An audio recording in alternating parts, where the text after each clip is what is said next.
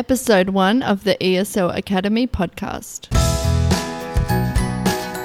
You're listening to the ESL Academy Podcast. I'm your host, Alison Crooks, and I'm a Master ESL instructor, author, and course creator.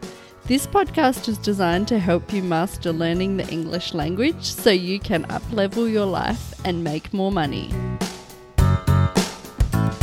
Hello and welcome to the very first episode of the ESL Academy Podcast. My name is Alison Crooks and I'm the founder of the ESL Academy, and it's something that's a passion project of mine, and I've made it to help businesswomen and entrepreneurs up-level their life so that they can make more money.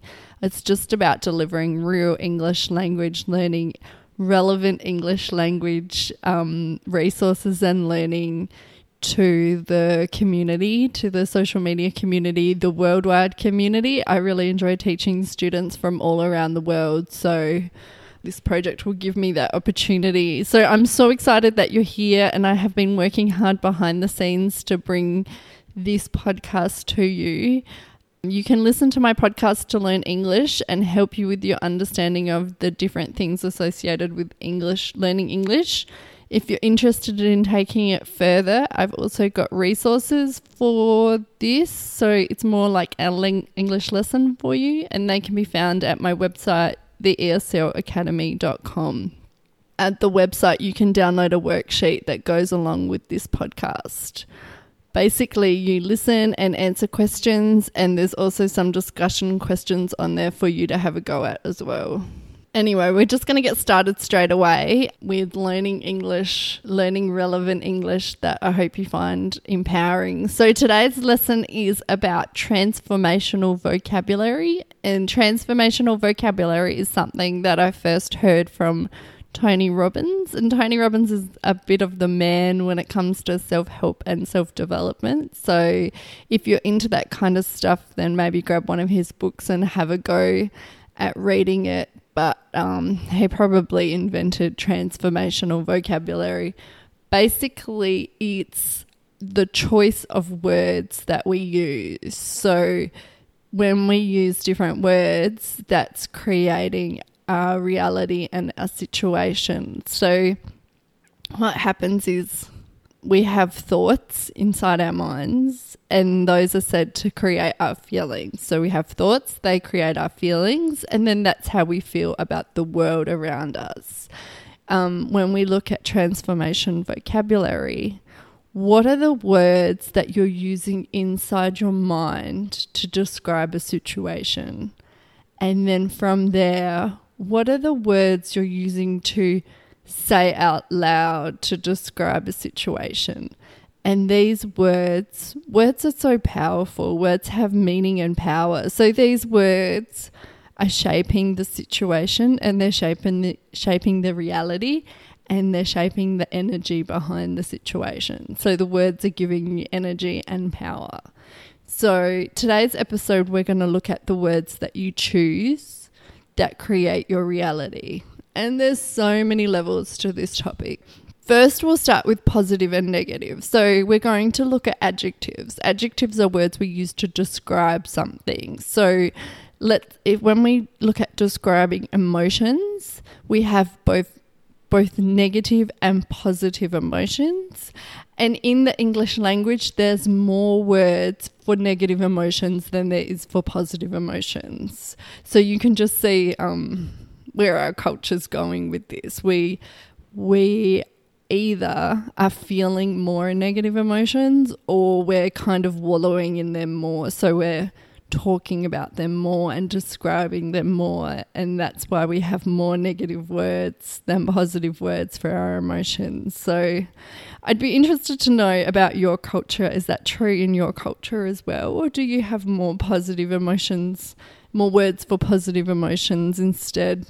But just be aware when you are describing your feelings in English about the word that you use and the severity of the word. So some words are stronger than other words. Let's take a positive emotion. Let's say happy. So happy is a word that is quite common and it's used a lot. And it doesn't really, because it's quite general, so it doesn't really describe what's going on there. There's probably lots of different other words that you could use instead for the nuance of how you're feeling. So why are you happy? Are you excited about something? So if you're excited about something, you could use the word excited instead, or anticipating, or I've got these words, delighted. So if you could, instead of happy, you could say the word delighted. Ecstatic. So ecstatic is a lot stronger than happy, because ecstatic, it's a very intense word. It means really, really happy, or thrilled. And if you use these words in your speaking, you're actually going to trigger a much better response from the person that you're talking to, because you've kind of broken up the mundanity of what's going on. So mundane is a good word. Mundane means when something is the same and it's kind of boring. So when things are mundane, it's repeated and it's very predictable. And when you have a mundane situation, people kind of aren't really paying attention and they're a little bit bored. So if you're using the same boring words, you're going to get the same boring response. But when we inject new words like delighted or ecstatic or thrilled, we're going to inject more emotion into our speaking and inject more emotion into our situations. And it's just it kind of makes people like wake up a little bit and gives them energy as well. And all you've done is change your vocabulary. Also, a little side note, it kind of makes you look smarter. So if you can use different adjectives, different words, you're going to look more intelligent. There's a story that my brother-in-law, when he was younger, he read a lot of books, and he used to use long words from the books that he read in everyday life. And this just kind of snowballed. So he would use a long word and people would think, oh, he's the smart one. And so my husband grew up with this complex where his brother was the smart one, which, I mean, that could be true. But also one of the reasons was because his brother was walking around using longer words. So that's something to keep in mind. I'm not saying use too complex words, or just use different words. It makes your speaking much more interesting.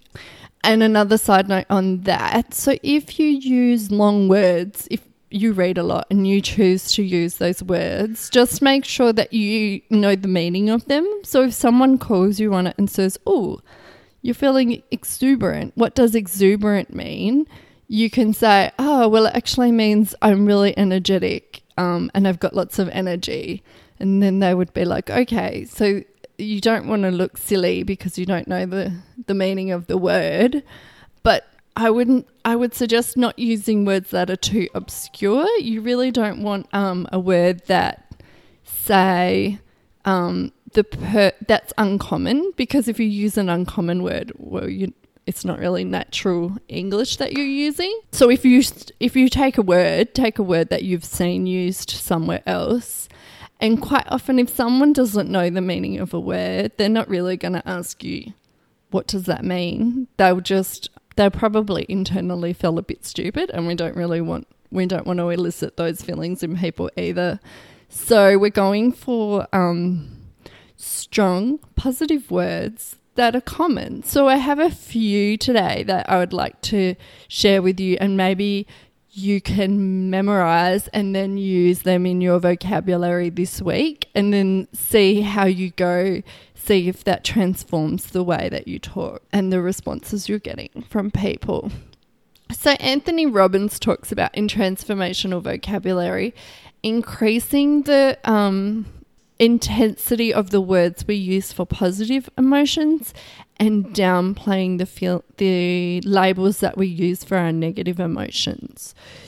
I've talked a little bit about happy. Instead of happy, you could say exuberant. or excited or thrilled, just depending on the situation. But conversely, the opposite of that would be sometimes we use really strong words for negative emotions. So instead of happy, we say sad, but we also say things like annoyed or pissed off or angry. These kind of words, if you're really angry or you're really pissed off, these words, even saying them makes me feel angry. They really kind of trigger a negative response in your own body, and maybe just saying it out loud to somebody else. So if you go, I'm really pissed off that you did that, you could just downplay the emotion and label it differently in the hopes of achieving a different kind of result from somebody. So you could say, instead of saying I'm really annoyed, you could say I'm a little upset. I'm a little irritated, because irritation is only a mild upset. Rather than saying I'm really annoyed, you could say I'm a little irritated. So that's just an idea to get different results from people with the words that you choose. Another thing we can do for describing our emotions is to describe success. How would you describe success? So to me, I've always associated the word fabulous with success. And if I feel fabulous, I feel successful. It's a bit weird, I guess, but I always associate fabulousness with big fur coats and high heel shoes, nail polish and lipstick and champagnes and crystals, and it's not my everyday life actually. So it's just something that I associate with the word fabulous. So think about the words you use and what kind of imagery they bring to you. That's just mine with fabulous. So what word do you associate with success? And here is an example of how you can use transformational vocabulary in your everyday life. This is a real story. Me and my husband were going to the movies, and we had already bought the tickets, and the movies are actually quite expensive in the town that I live in. So we'd already bought the tickets online, and we were in a bit of a hurry to get there on time, and we were going to either just get there in time or miss some of the previews before the movies, but that was fine. We were happy with that. So we're on our way to the movies, and then the car starts to make this funny noise, and it turned out that the tyre had a puncture. So we had a flat tyre, and we pulled over to fix the tyre. And I knew that it was my fault as well, because I had hit the curb earlier that morning in the car. But anyway, we pull over and it's really hot. So my husband starts to change the tyre, and he's getting all sweaty, and we're both getting really annoyed because we're going to miss the movie. So we had already bought the tickets, and then we were just running late, and then this whole incident with the tyre was going to make us probably miss the movie. So that was one situation where we could have got angry and been like, oh, I'm really annoyed. But the truth is, you can't do anything about that situation. The situation is as it is. The only thing we have to control is the way we perceive the situation. Or for me, the only thing I could control was how I perceived the situation. I couldn't even really change a tyre. I just had to watch my husband do it and get all sweaty and annoyed. So in that situation, we changed describing it from I'm really angry at you to, oh, this is a little annoying, as opposed to I'm really pissed off, oh, this is a little annoying, or we're going to be a little late for the movies. And then we looked at what we could do as an alternative, and it turned out like we put the spare tyre on the car, and then we still went to the movies. We were just a bit late. And a funny side note is when we went to the movies, we told the man, and he said we could go to a later session if we wanted, but we couldn't because we had to pick up our kid from school, our son from school after the movie finished. But we said, oh, can you fill us in on the 30 minutes of the movie that we missed? And then he quickly just relayed to us the synopsis of the movie, which was really, it was nice and it was really cool. And then in the end, you know what? We saw a really cheesy Hollywood movie and we didn't miss anything in the first 30 minutes, and that movie was probably too long anyway. It was fine. It didn't matter. So the thing is, when we see a negative situation in a more positive light, it gives us the power and the energy to move on with the situation.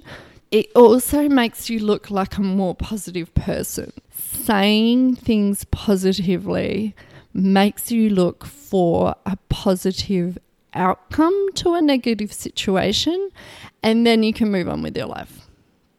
It makes you a bit of a problem solver.